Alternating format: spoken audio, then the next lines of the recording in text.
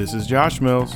And this is John Mills. Welcome back to another episode of Acquired Tasting. So this episode, we're going to be doing a wine podcast, and we're going to be doing sparkling wine. I'm super excited about this one. I don't know about you guys. Oh, yeah, so am I. Yeah, we both love sparkling wine, and we're excited to share.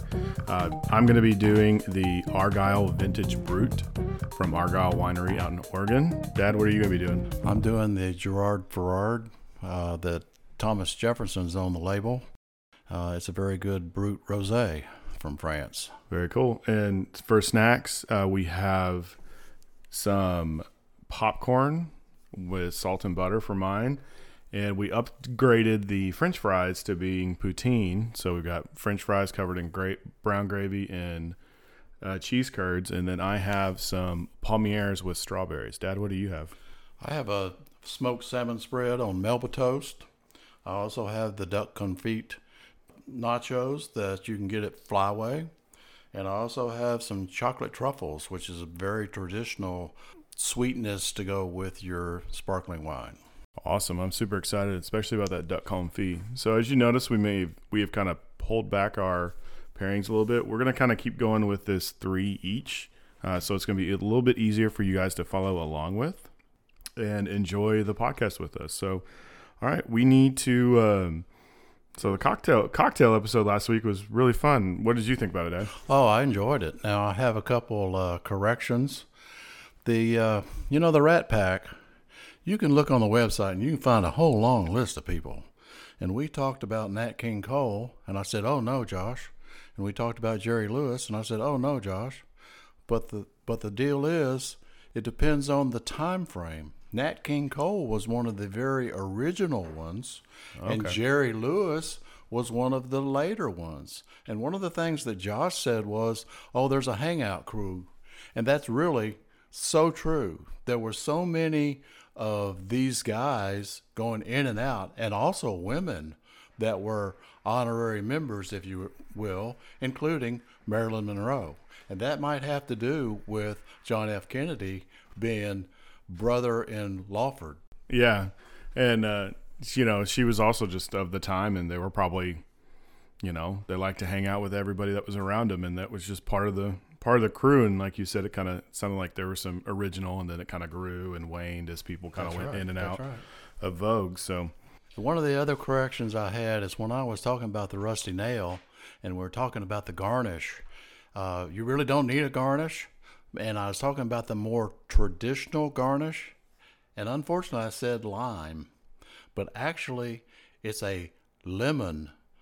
And I must have been thinking, because more to my tradition is the lime wedge. So lemon is the more traditional garnish, but lime is what I like. So just a little correction there for you folks. And of course, you can do it any way you want to. Like we said, you can do it neat. You can do it up. Yeah, I had a couple friends of mine, Dave and Catherine, out in Nashville. They actually kind of got together and listened and enjoyed the podcast together. And they really enjoyed the cocktails. And Catherine said she loved a Rusty Nail, and she never had one before. And so she was like, "This is really cool to try a new cocktail and find one that you like." So it was a fun little episode. I'm excited to do that one, in 6 weeks. Yeah, that sounds right. Okay, cool. So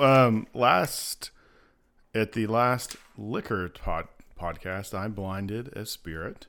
It was a brown liquor, and I think I called it an Irish whiskey. So, Dad, what was the? Let's reveal the blind from the last liquor podcast. What was it? I think you're 100% on these whiskeys, Josh, because you were right. It's a John Power Irish whiskey.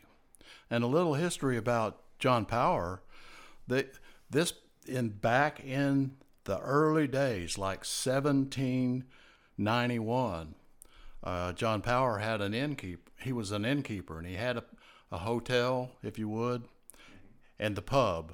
Okay, so that was the original term.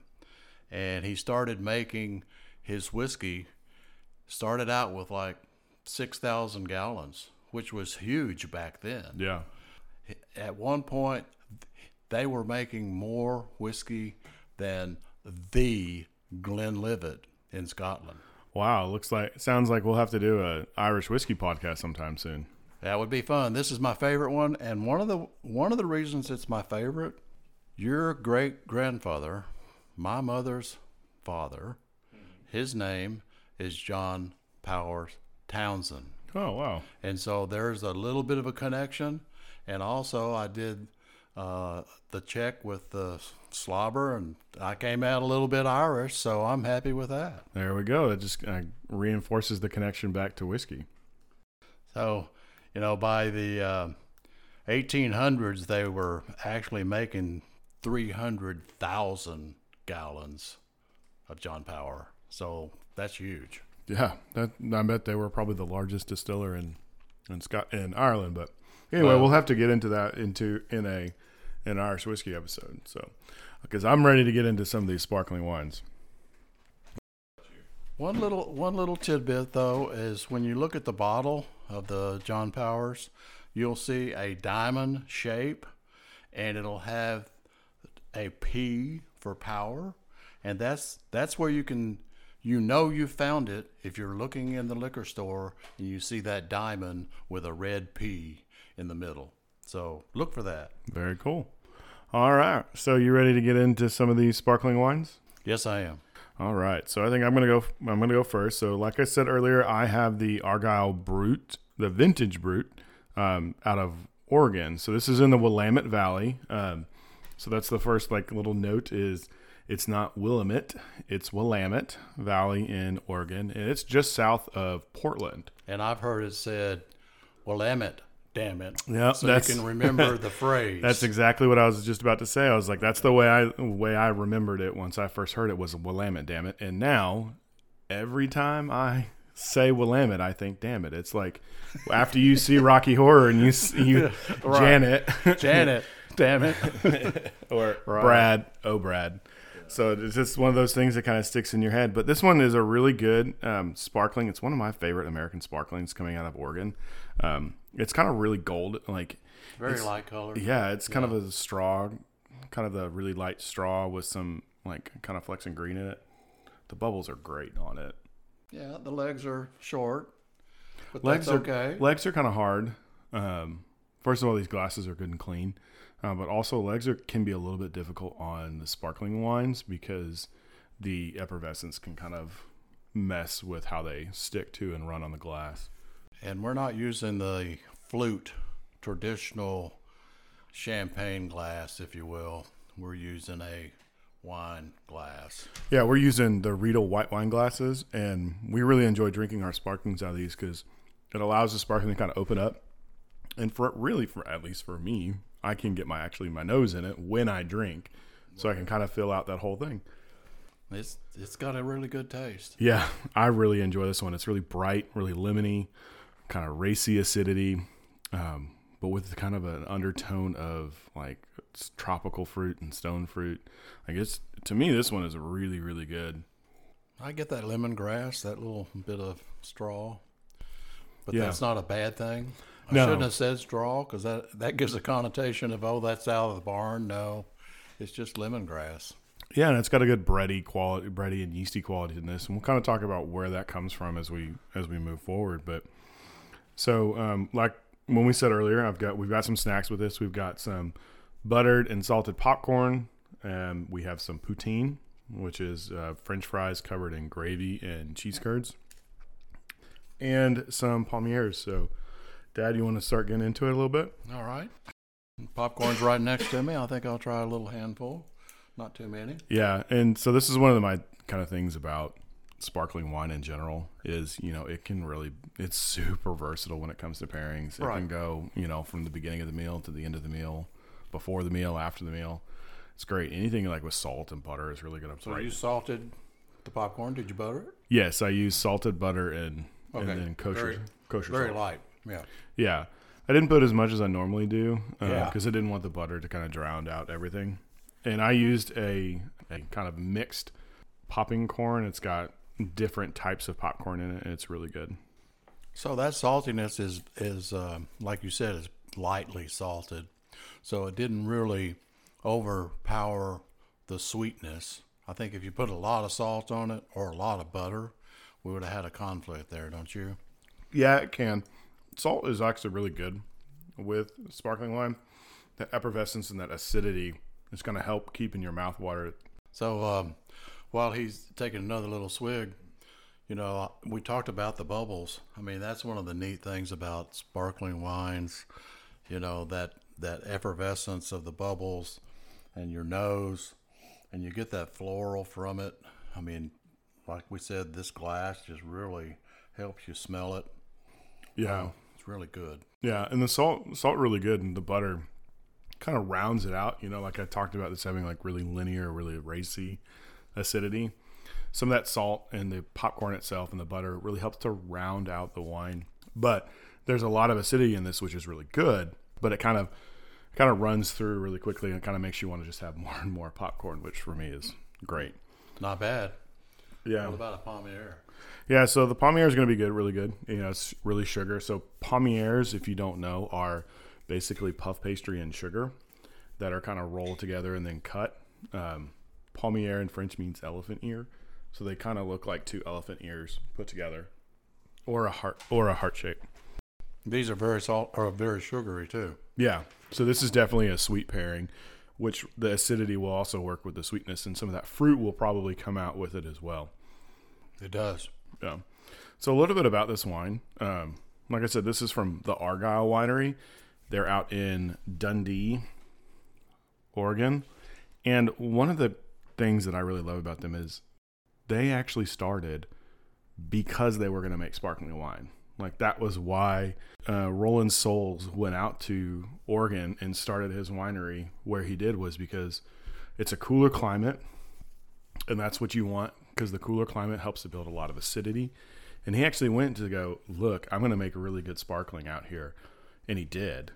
And, it's fairly recent. The winery started in 1987, so it's actually younger than I am. Yeah. So it's really good. They grow all three of the main Champagne grapes, Pinot Noir, Meunier, and Chardonnay. They also grow some Gamay as well as some Riesling out there, but they do it the right way.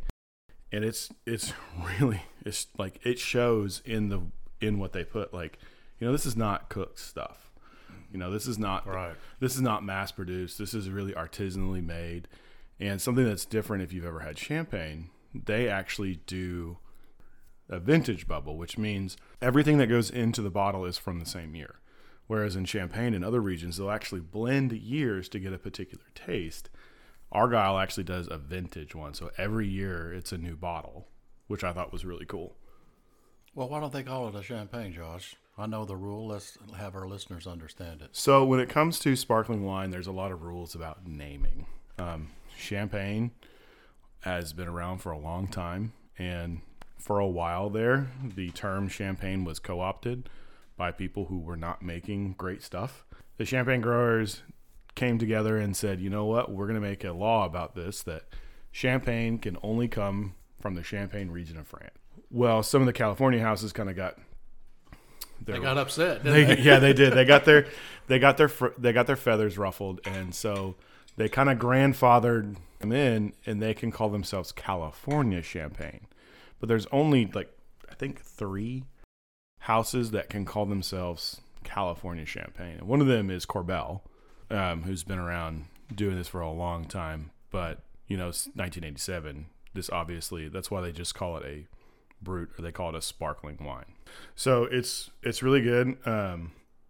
They kind of make all their viticulture choices based on knowing that they're going to make sparkling wine first, and if they're going to make good sparkling wine, they can make good other wine, because they make a straight Chardonnay and they make a straight Pinot Noir, and they also do single vineyards, because they grow 400 acres out of four different vineyards in the Willamette Valley, just south of Dundee, or right around Dundee. When I think of Willamette Valley, I think of Pinot Noir. Mm-hmm. I don't really think of the sparkling or really anything else. Well, that's one of the cool things about where you can grow Pinot Noir. You can make good sparkling, because Pinot Noir is one of the main components in sparkling wine, and so is Chardonnay, and both of those are cool climate grapes. They want to be in cooler areas. They don't want hot areas. They would hate Arkansas. They'd absolutely hate Arkansas. because it's just too it's just too hot. Most grapes do, unless you can find something in the higher elevations that stays cool. But if you look at some of the latitude maps, kind of a globe, and where things are relative to each other, the Willamette Valley in Oregon is actually close to along the same latitude lines as Burgundy. So that's why you find a lot of the same Burgundian style grapes in Oregon, because it's a lot of the same climate. Now the soils are very different, but the climates are a lot the same. So Oregon's known for great Pinot Noirs, great Chardonnays, but I really love these guys because they're like, nope, we're going to do sparkling. We're going to make some bomb sparkling out here. And they do. It's a good one. They make great sparkling. Plus you get the cooler air from the Pacific. Yeah. Over in Willamette Valley. Yeah. So that's helpful, very helpful. And the price point on some of those Pinot Noirs over there are 40 and above. Now, what's the price point, Josh, of this sparkling? So this bottle will run you between $20 and $25. Oh, it's not bad at all. I think I bought it around 20. Yeah. So it's a great deal, especially getting some good Oregon fruit on it. Yeah. When you can buy Gloria Friar or Chandon from California for a couple dollars less, I'd rather go with this. I don't know that I've ever had this one before, Josh. It's very good. Tell us about those French fries, the curds. So the poutine is great by itself. Pretty salty, seems like. Yeah, but it really opens up the wine, brings out more of the fruity characteristic of it. So one of the things about poutine is I always have to have help when I make poutine because I cannot make gravy to save my life. There's an art to it. There is. There's a big art to it. And my girlfriend, Jordan, she makes really, really good gravy. And we've made poutine several times. We make gravy several times. She loves gravy, so we're always kind of making it. This is actually brisket gravy. Oh, really? So we use brisket drippings and some of the brisket fat to actually make the gravy. And you can even, sometimes we even just put some of the shredded meat on top of it. But this time we didn't. I kept it just a little more traditional. Have you had chocolate gravy, Josh? I have actually never had chocolate gravy. Oh, it's big around here. Real big. Yeah, so for those of you not listening from the South or not from the South, chocolate gravy is a breakfast item here in the South. You have biscuits and chocolate gravy, and it's basically a chocolate sauce that's poured on top. But it's thick like gravy. Yes, but it has the consistency of gravy. Right. Made with flour, butter, milk, and chocolate, basically. And it's really good. I've actually never had chocolate gravy. It's just not something like Mom never made it. We never really made it. Mom never made it either. It's not something that we grew up with. Yeah, but it's but a big lot of around people love it. I know when we moved down here from Kansas, people were like, "Oh yeah, I had some chocolate gravy." I'm like, "What are you talking about? Exactly. What is chocolate gravy?" Yeah. So we have a friend from Greenbrier, and she just raves about it.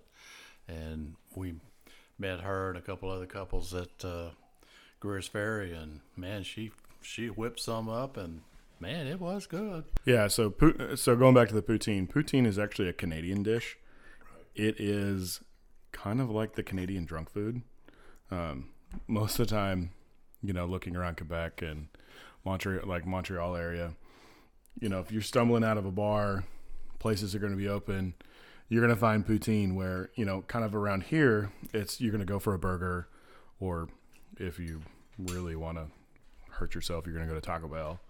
But it's kind of one of those, it's just one of those things. It kind of has something that's there to soak up the alcohol. The gravy is going to be really rich, salty. It's going to help you process through stuff. French fries, starchy, they're really good. When we were in Jasper, there are a lot of people serving poutine. I'm not sure. Maybe it's Irish too. Jasper, Wyoming? No, Jasper, Canada. Oh. Jasper National Park. Oh, yeah. I don't know. I don't think it's Canadian. I don't think it's actually Irish. It may just be, in Irish immigrant areas of Canada. Yeah, I don't know either. Well, this is really good wine. Yeah. So a little bit more about Argyle, because I just think they're a great company. They're really focused on the arts and sustainability. They've reached out and worked with all the different theater, live production arts in the Portland area. They support, PDX Jazz, the Center Stage out there, and even the Portland Opera. They're big contributors too. They also have partnered with the Pacific Northwest College of Arts, and they provide a scholarship every year for 3 individuals. And what the individuals do is they submit art to go on the labels. Okay. And if they're chosen, they get a scholarship to go to school, but they also get their art put on the labels. That's cool. Which was really cool. And they have Argyle actually has a special line of wine, of their sparkling wine, that they actually put the art on, and you can buy it through them, which I think was really cool. And then when it comes to sustainability, they started as farmers. So they're really big into low impact farming and making sure that whatever they're taking out, they're putting back in. And they've even opted in, which you might know a little bit more about this, but they've actually opted in for wind power out there in Dundee where they're at. And they've, rather than buying coal or steam power from their power company, they've opted to buy wind power. Oh, okay. Probably at a little higher rate, but it Right. reduces their carbon footprint. And, on their website, it showed in 2019, they bought so much wind power that it equaled if they were to plant almost 800 trees in a year. That's pretty cool. Yeah. So they're really, really cool. New Belgium in Colorado, they do the same thing. I think their whole facility is run by wind power. Yeah. I think they're a carbon, I think it's a zero. I think they're a neutral, Yeah. a neutral carbon site. Right. They're not quite there, but so a little bit about this actual vintage. So since it's a vintage sparkling wine, we can talk about the year in which it was made. Yeah. And kind of the growing season.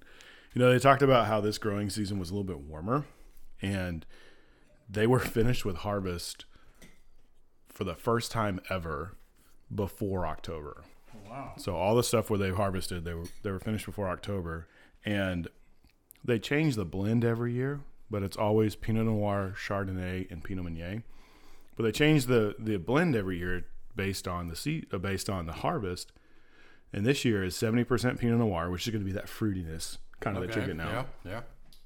20% Chardonnay, so that's going to be some of the roundiness, some of the more tree fruit, and a lot of that acidity. And then 10% Pinot Meunier, which is going to give you some of the darker fruit flavors. It's kind of why, if you think about the fruit profile of this, it's kind of really rounded. You have, stone fruit, tropical fruit, and tree fruit. Oh, okay. Yeah. So, Dad, do you know how sparkling wine is actually made? Why don't you tell us? That's something I really haven't delved into. So, Argyle, and as well as the Gerard Bouchard that we're going to drink here in a little bit, are both made in what's called the traditional method, or method traditionnel, or method champenoise method of making sparkling wine. And there are 7 steps to make it. So the first thing that has happened is they make regular wine. So they go through the same process, Okay. make a wine, blend it together to make what's called a cuvee. Okay, so it's just, at this point, it's just still wine ready to drink. Then they put So in, it's already gone through fermentation? yeah, so it's gone through the first fermentation. So Okay. it is wine at this point. It's no longer grape juice. All right. And with this one, when they aged it, they actually used 95% stainless steel, and then 5% neutral oak. So not really giving it anything extra to it, but it gives it a little bit of roundness. So then they put it into the bottle, and at this point they do what's called triage, and this is where they add a little bit of yeast and a little bit of sugar Okay. into the bottle, put a crown cap on it, or basically a beer bottle cap Right. on it, and then they let the second fermentation happen. So Okay. the triage is where you put in to make the bubbles. The second fermentation is actually where the bubbles happen.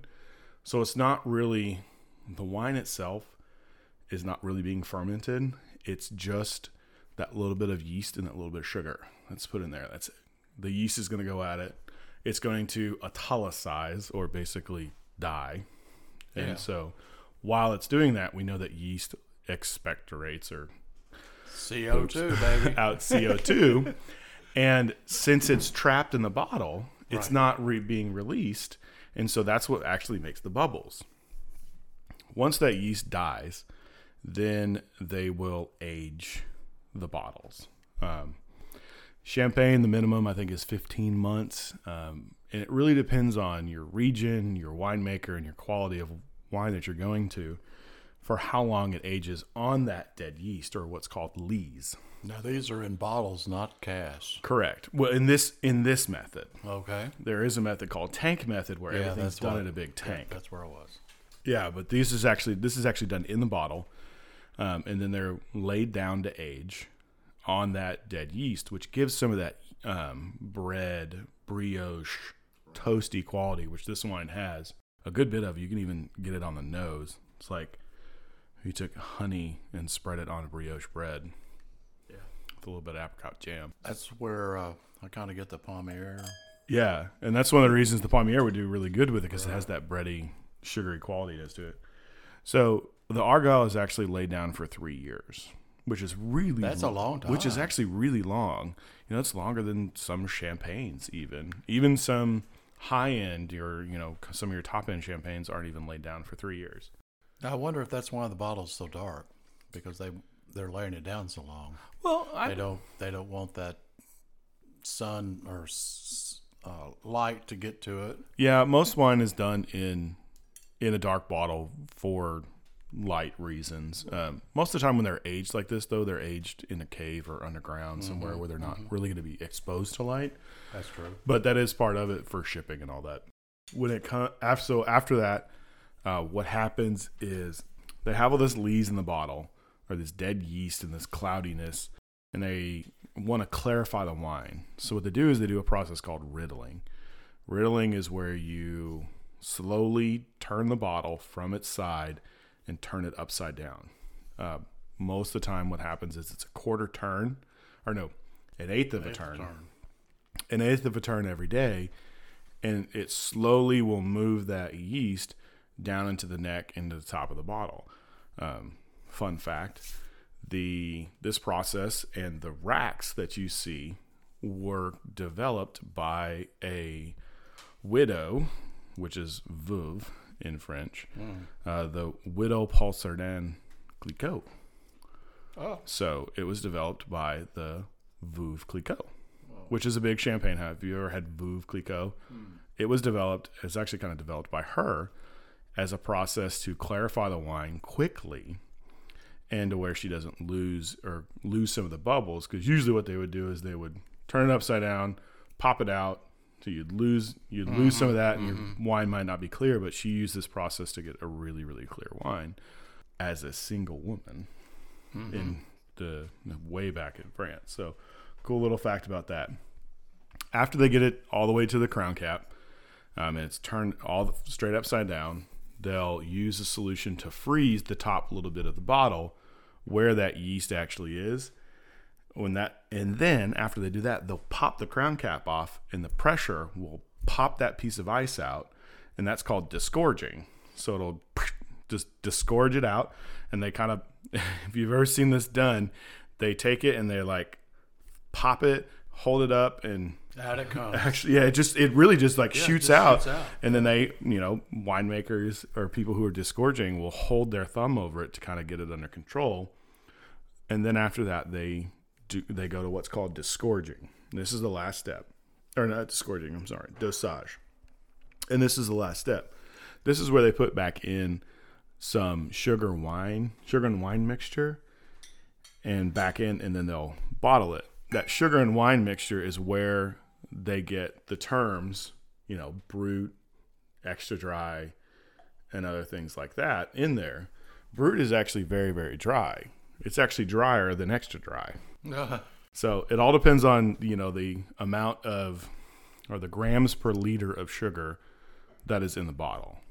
This is a brut. It's actually at 6%, or it's not 6%. No.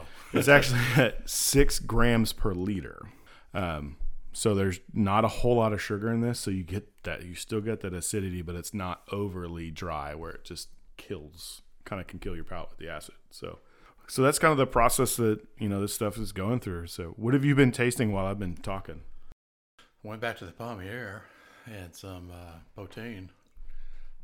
Potein's a lot salty, but with the gravy and the potatoes, it mixes really well with this. That was a very good pairing. I'm not sure how you did that, how you determined that was going to work.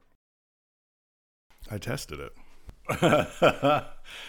Well, the popcorn's nice, Josh, but this is even better. So you would say the best pairing for what we have right now is the poutine? Yes. I haven't tried a strawberry. I would think that'd be very good. Mm-hmm.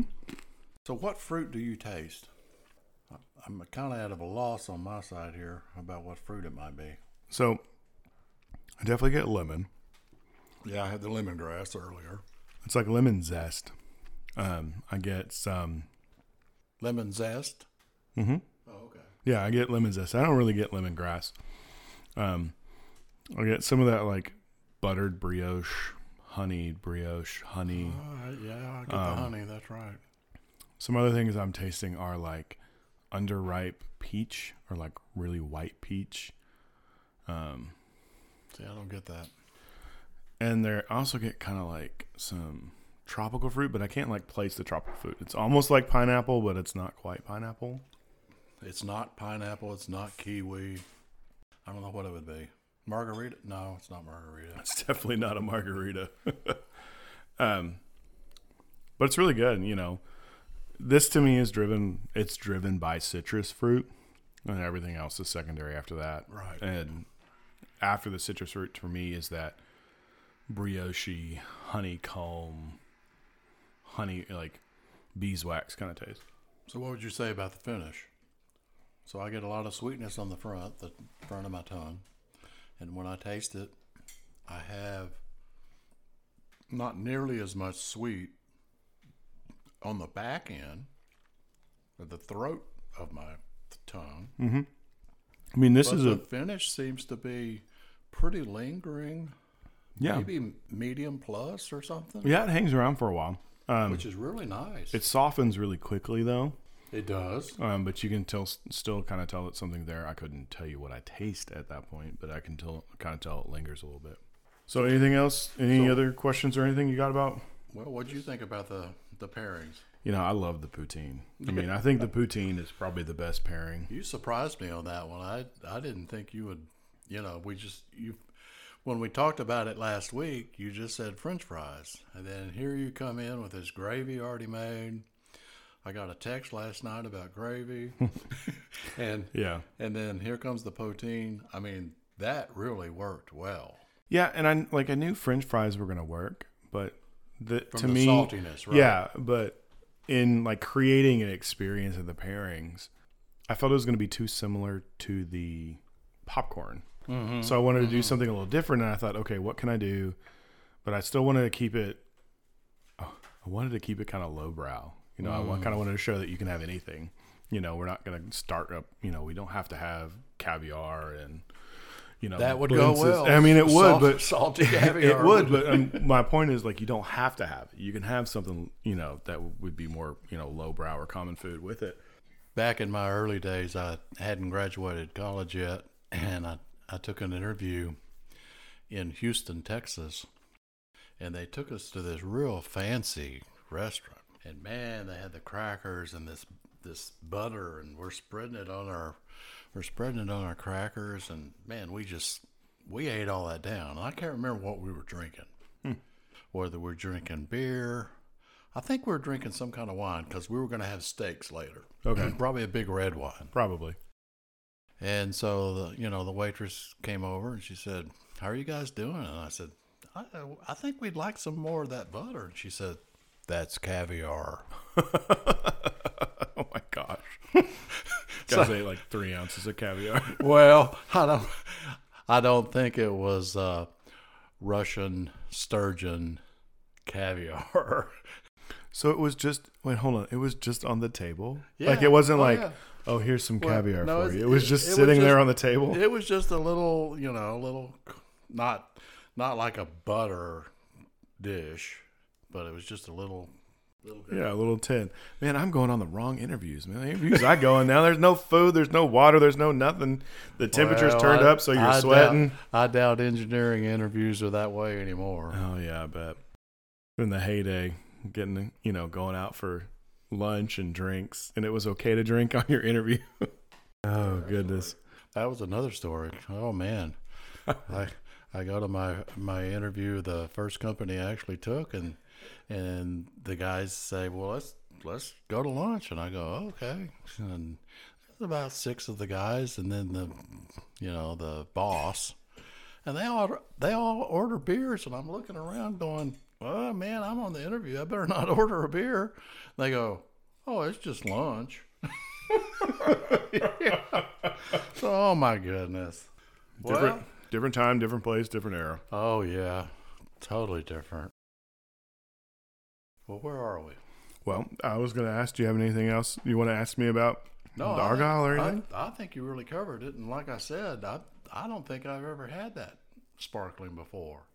And the Willamette Dammit Valley is one of the best in the United States. I mean, totally agree. Sonoma and Napa, they got their whole thing, but you guys get a chance to go out to Salem, Oregon, and get to Willamette, do some wine tasting. You'll be so surprised and so happy. Did you guys do some on your big Tesla retirement trip? Yes, we did. Where did you guys go?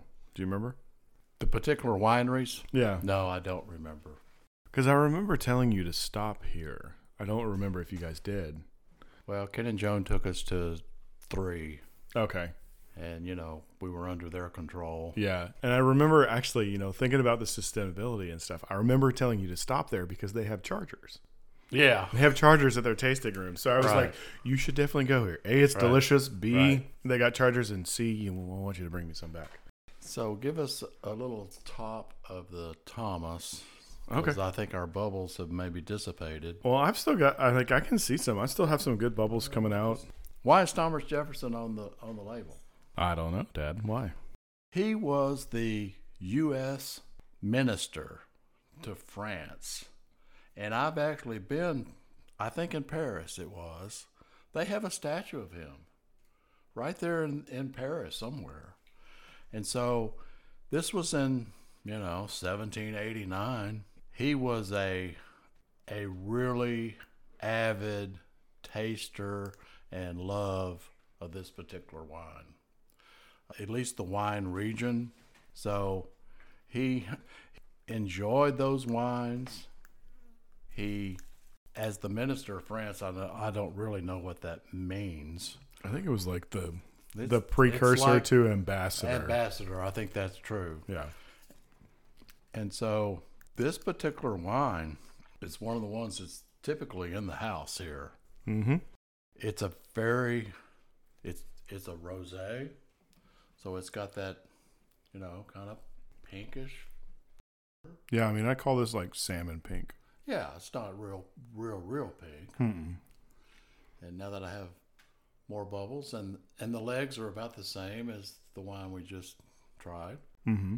I mean, it's really good. This is coming from the south of France in Limoux area. Mm-hmm.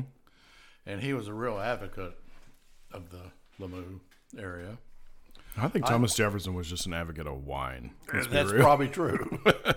There's some stories about some of, Thomas Jefferson's bottles that, have gone down in wine history and wine foraging history. Like, he was just a lover of wine, but he definitely loved everything that came out that was really good. This is a really good wine, coming from Limoux, which is from the south, in the south of France. And this is a vintage one as well. This one says 2017. Right. It's a little bit newer, and the vintage on the Argyle was 2015. Well, the 2016 is rated 88, and so I don't know what this one's rated, but it's probably in the same level. Yeah. So it's very good. I again get that kind of dried straw flavor.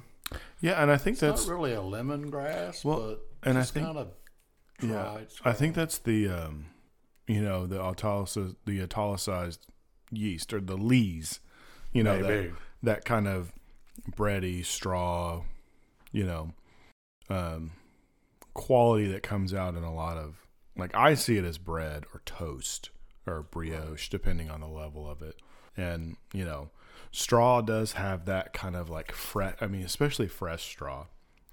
Obviously not used straw, but it has that. It has that kind of like wheat, crushed flour, like just has that kind of smell in going on to it, which I think is really good. And if you've never been around fresh straw or fresh hay, it has a particular taste. It's like when somebody cuts the grass around, you get that grass smell. It's like, oh, somebody cut the grass, or the rain came and you get that ozone.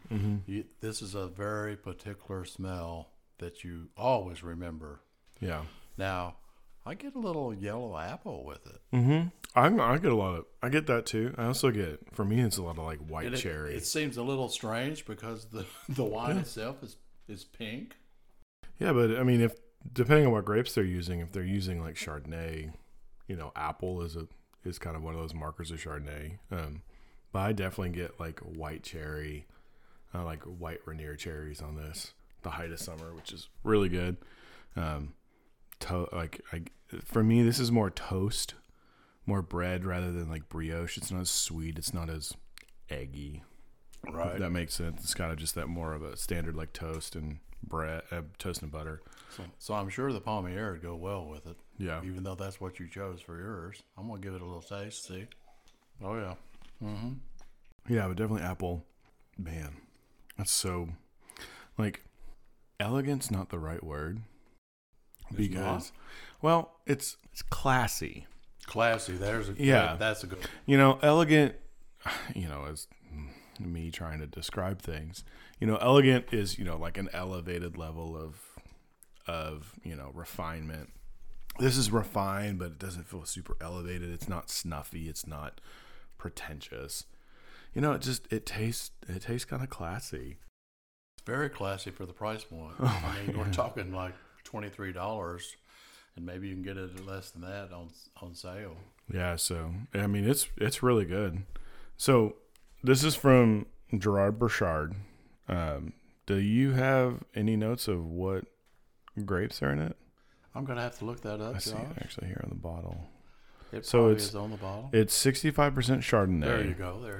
20% Chenin Blanc, and then 15% Pinot Noir. So we're adding a new grape. Chenin Blanc is, if you've ever had Vouvray, it's a little bit of it can present as a little bit of a sweeter grape. So I think it's the Chardonnay and the Chenin are giving you that yellow apple. And Chardonnay kind of flavor to it. Back in the day when somebody'd say, here's a Chardonnay, I'd turn my nose up and it'd be that oaky Chardonnay. And I'd go, no, I don't need cream corn. But Chardonnay on that stainless steel is a whole lot of difference. Whoever's blended these, they've done so well. Yeah. So it's really good. It's very, very well balanced. And I'm trying to see here on the bottle if it says anything about how long it sits. So we know that from our first episode when we talked about rosé, we know that the color's coming from the skins of the grape. Right. And so, they're letting that Pinot Noir sit on the grape a little bit to get that color, but it's not very long. This is about the same color. It may actually even be lighter than it is actually. Then what? Well, I can see you have a bottle of the Whispering Angel in the wine rack over there. Yeah. This is actually lighter in color than the Whispering Angel. Right. Well, I'm going to get into some of this duck confit nacho. Yeah. So, confit, do you know what that is, Josh? You're the cook. Duck confit? Mm-hmm. Well, it's a dish made with a whole duck, right? It can be. It's mostly now done just with the leg quarter.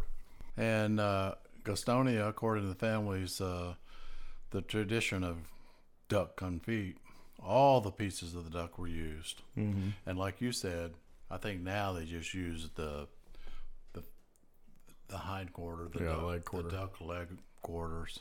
But it's a very traditional French use. They rub it with salt and garlic, and then they cook it in the duck fat. Poach it in duck fat. Yeah. So, and refrigerate it up to, 36 hours or whatever. That's a long time.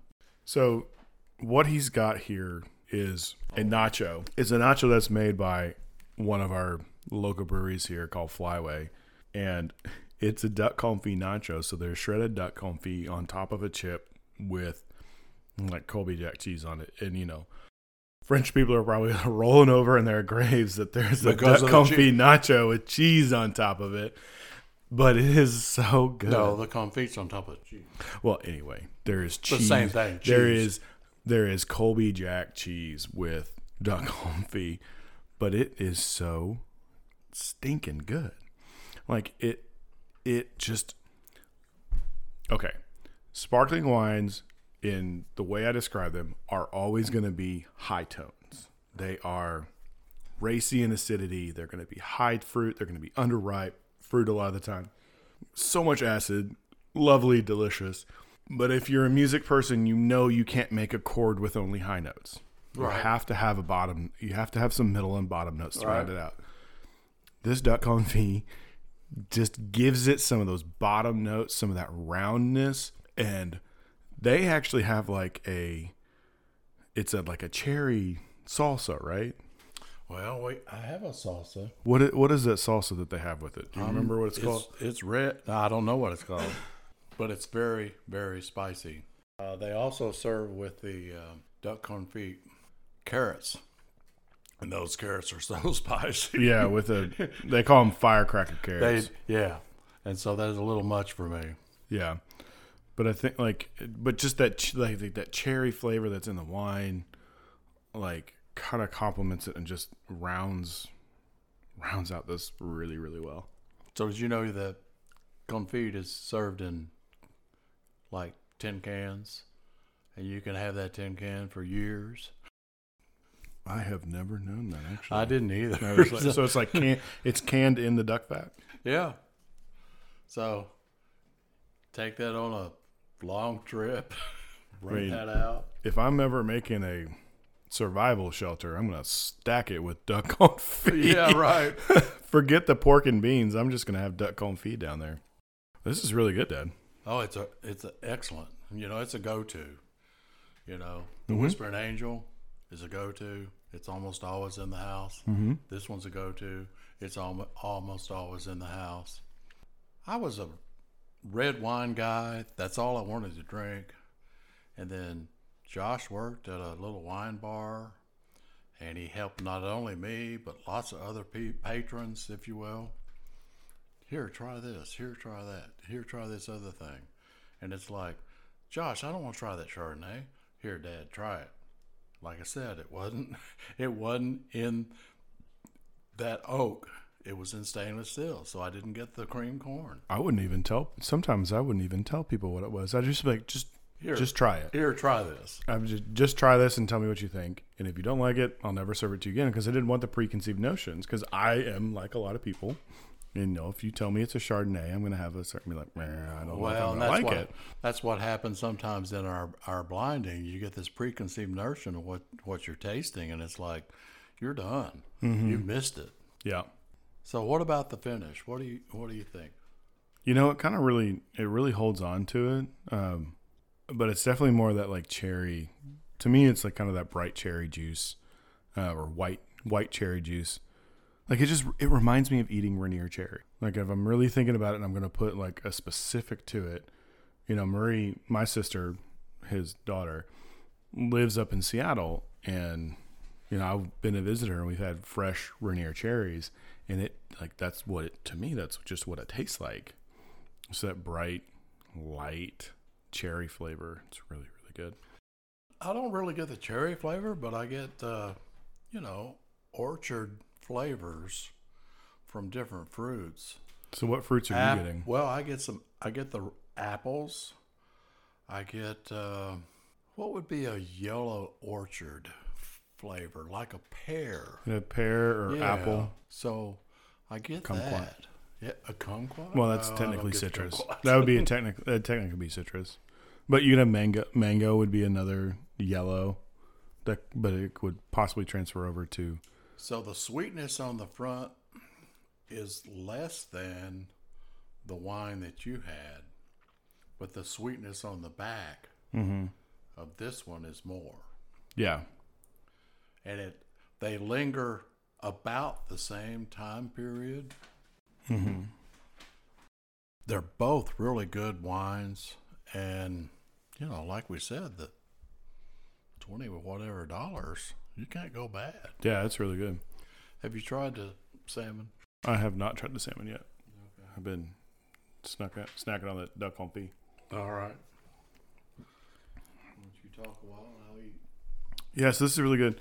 So something about with Thomas Jefferson and Limoux themselves, Cremant in Limoux, it's kind of famed to be one of the first places that they've actually ever done sparkling wine, and we call this a Cremant because it is made in France, but it's not coming from the Champagne region. So sparkling wines that are made in France that are not from the Champagne region are called Cremants.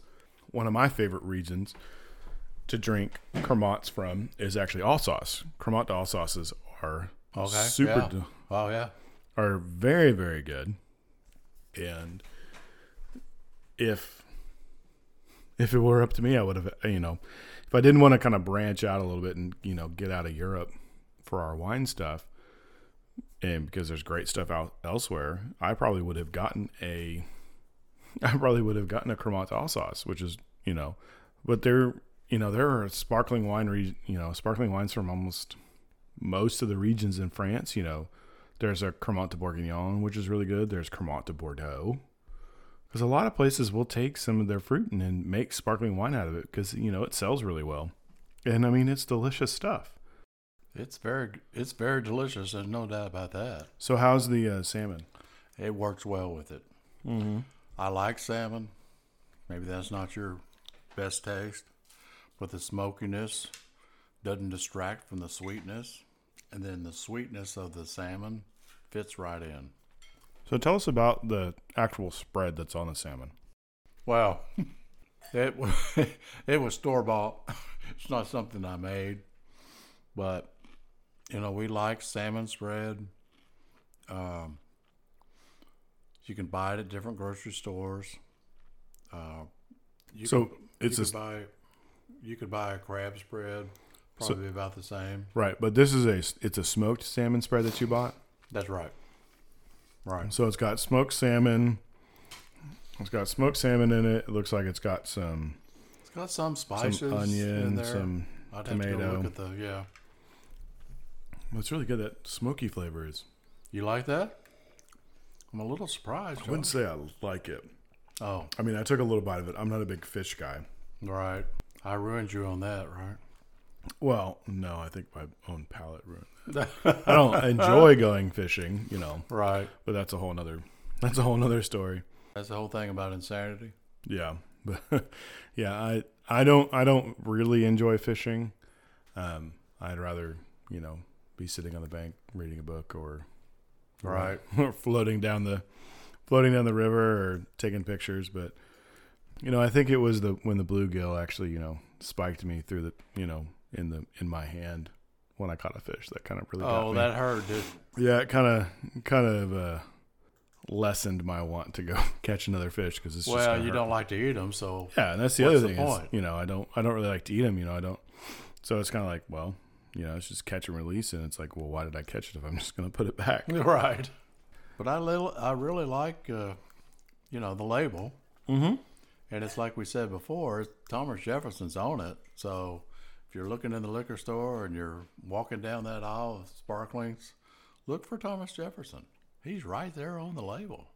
And Gerard Bertrand is a really good maker of wine. They do a ton of different wines out of the south of France in different regions. They do a Corbière, they do a Cosmos, which is a big blend from a lot of their stuff. And they're almost always really, really good deals. The south of France, or Sud de France, which Sud means south, is a great region to find some deals in wine because, like you said, this was, $20, $22, $23. Right. And, I've had a bottle of their wine for, $5 to $15, Drawbridge, different stuff.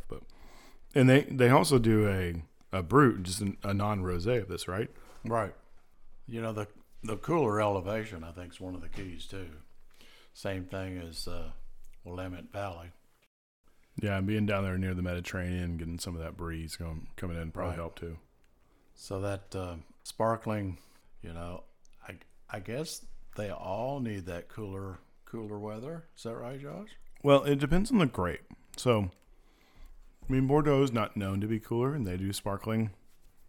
The traditional, when you think of sparkling wine, you think of Champagne. Those traditional grapes do better in a colder climate. Champagne was, before global warming, kind of at the edge of where you could really expect good quality sparkling wine to come from, because it was at the kind of the limit or the edge of where grapes would really grow. So most of the grapes that are done, really enjoy that cooler, colder climate.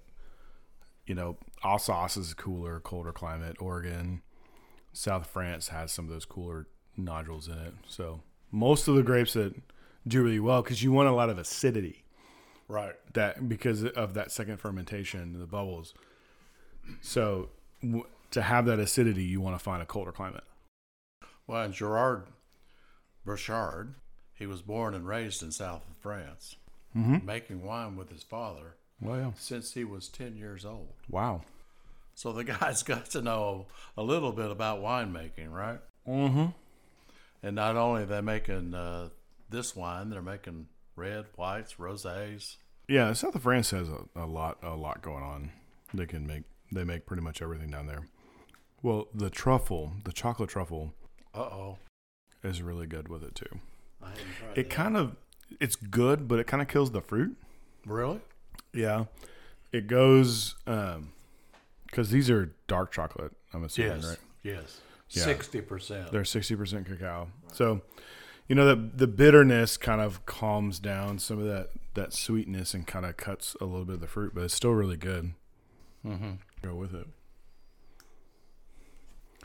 So, anything else you want to tell us about this wine? I love these bubbles. Yeah. I've not really been such a champagne person. Right. Like I said, I'm really more the red wine. Mm-hmm. And you talked about how the sparkling's made already. So why do we like these bubbles, Josh? Because they're good. I'm a big proponent of bubbles every day. Like, it's not just a special occasion one. It's so versatile. It's going to be good with anything that you put in front of it. Well, especially this time of year when it's so hot. Yeah. One of our friends taught us, and we're not doing that tonight, but you put your wine into that cooler with the ice on the bottom. You put your glasses sometimes in the freezer, and then you can sit out on your patio in the 90-degree weather. Yep. You're still fine drinking a sparkling or a champagne. Oh yeah. I think it's undervalued and people try and pigeonhole it. But we have two bottles here that are under $25. And that's a great deal. That's cheaper than some of the wine that you could buy out there for every day, and they would go with almost anything you're going to put in front of them. Right, and as we said, we don't. I love the Champagne Flutes. They have a place in the world. Yeah. You're at some event where everybody's drinking champagne. Everybody's got the flute. That's great. Well, yeah, and they were developed to show off the bubbles. They weren't actually developed to enhance the wine. They were developed to show the bubbles, which is what they do. These glasses we're using, they show off the bubbles, not necessarily as extreme, but like you said earlier, you can put your nose in there, You get the you get the bubbles in your nose. Can actually You get get the that taste. wonderful smell. Yep. Well, Dad, are we ready to do the blind? Only if you are. I mean, I'm ready. Give me a moment. So, Dad, do you have anything more about this wine? Well, I do. You know, a champagne or a sparkling, you want to serve it at the right temperature. So ideally, you're going to serve it about 55 degrees. So that's pretty cool.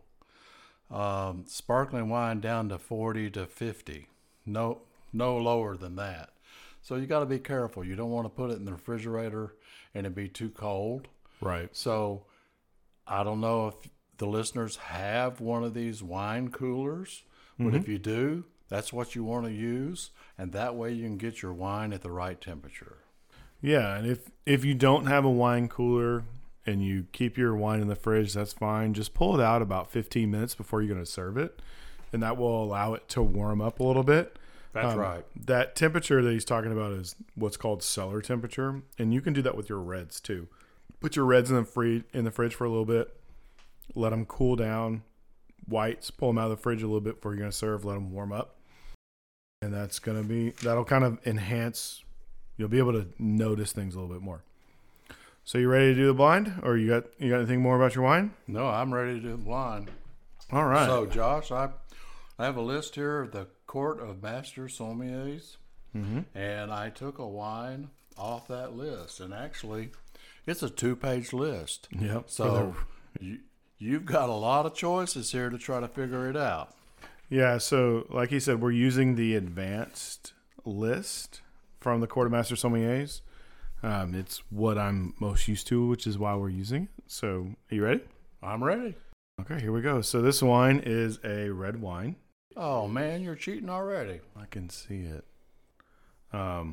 It is I'd say kind of a medium to deep concentration of kind of a ruby, going out to a regular watery meniscus. There's no real evidence of gas or sediment in the wine. So did you hold it against a white paper to kind of get the right color? I did. Okay. The legs on this wine are, let's say, kind of medium, and they're nice legs. But I agree with you, medium. What about the nose? There's a little bit of staining. There's a little bit of staining in the tears, which tells me about the extraction level of the grape. So on the extraction level, what does that mean? So how dark the skins are. So when it gets pressed, or how long it kind of sits on that. All right. Kind of helps me. It helps me kind of narrow down the grape a little bit. On the nose, there's no real faults in this wine. It's a moderate intensity. It seems kind of youthful. There's a bunch of floral. Oh yeah, bunch of floral notes on it. Definitely like dried violets, fresh violets. Almost a little bit of rose on it as well. Underneath that, there's some black fruit, blackberry, black cherry. Yeah, I love that. Almost a little bit of blueberry or like jammy. Blueberry? Yeah. All right. It's like jammy raspberry. Jammy. That's my word too. There's no real like earthiness jumping out to it. There's a little bit of vegetalness coming through.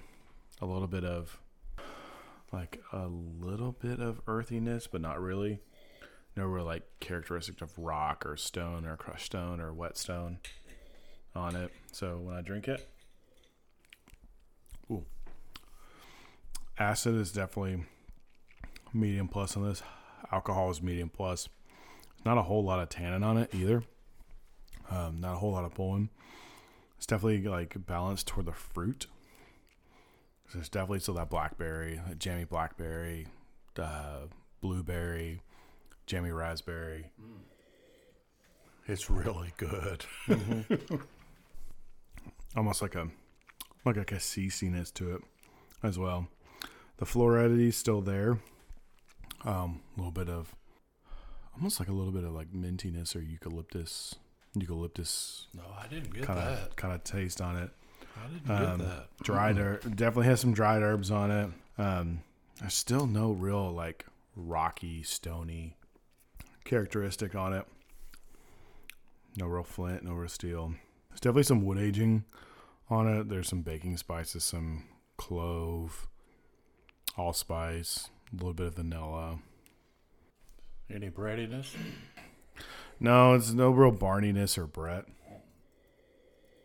I mean, there's a little bit of Brett back there, but I have to find it. Yeah, tannin is definitely medium to medium minus. It's definitely balanced toward the fruit. It's kind of complex. The finish is pretty long, medium plus the long. So I think this is a New World.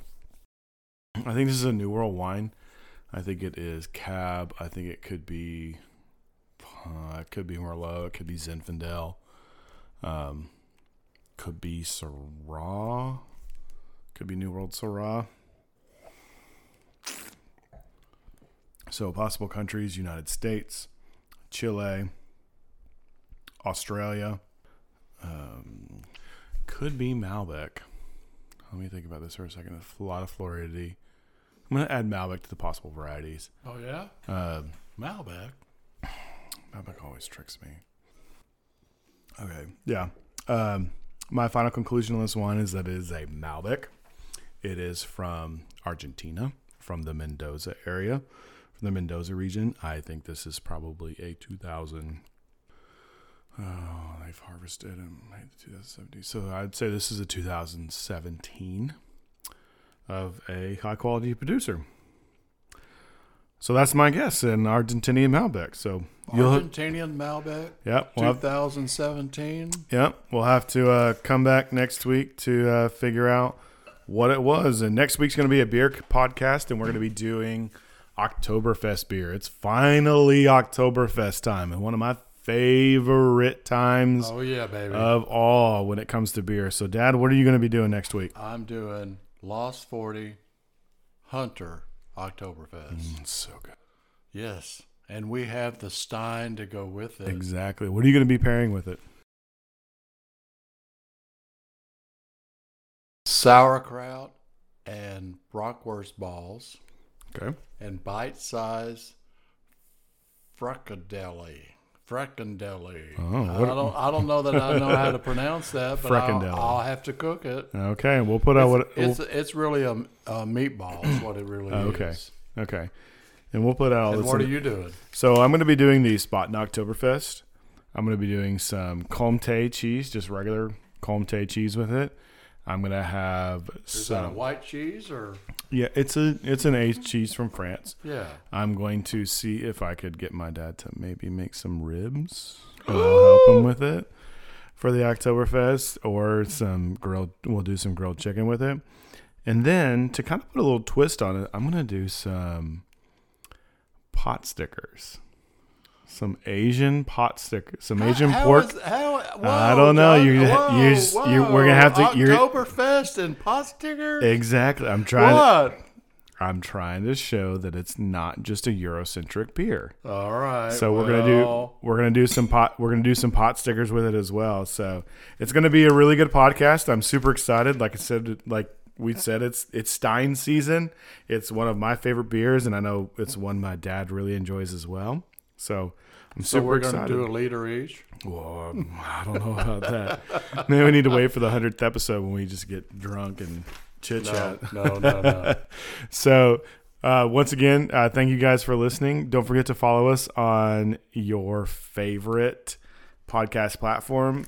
Feel free to give us a review. We'd love to see the reviews that are coming out. And I want to thank Dave for dropping a good review in. Yeah, thank you, Dave. It's so great. We'd love to see the stars on your favorite platform. Also, don't forget to follow us on Twitter and Facebook.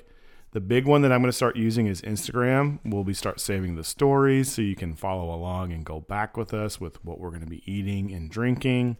We want to post the wines plus the food so you can listen to the podcast with the appropriate food, because that is so much fun. Like I said last week, my wife and I did one with Josh and Maggie, and it was so much fun. You had the right food, the right wines, and it's just a great time. Yeah, so Instagram is the main platform that we use to kind of hold all that, so that you can follow us at Acquired Tastings. On Twitter, we're at Acquired Tasting, and on Facebook, we're Acquired Tastings. So don't forget to follow us on those platforms. Give us a rating, give us a shout out.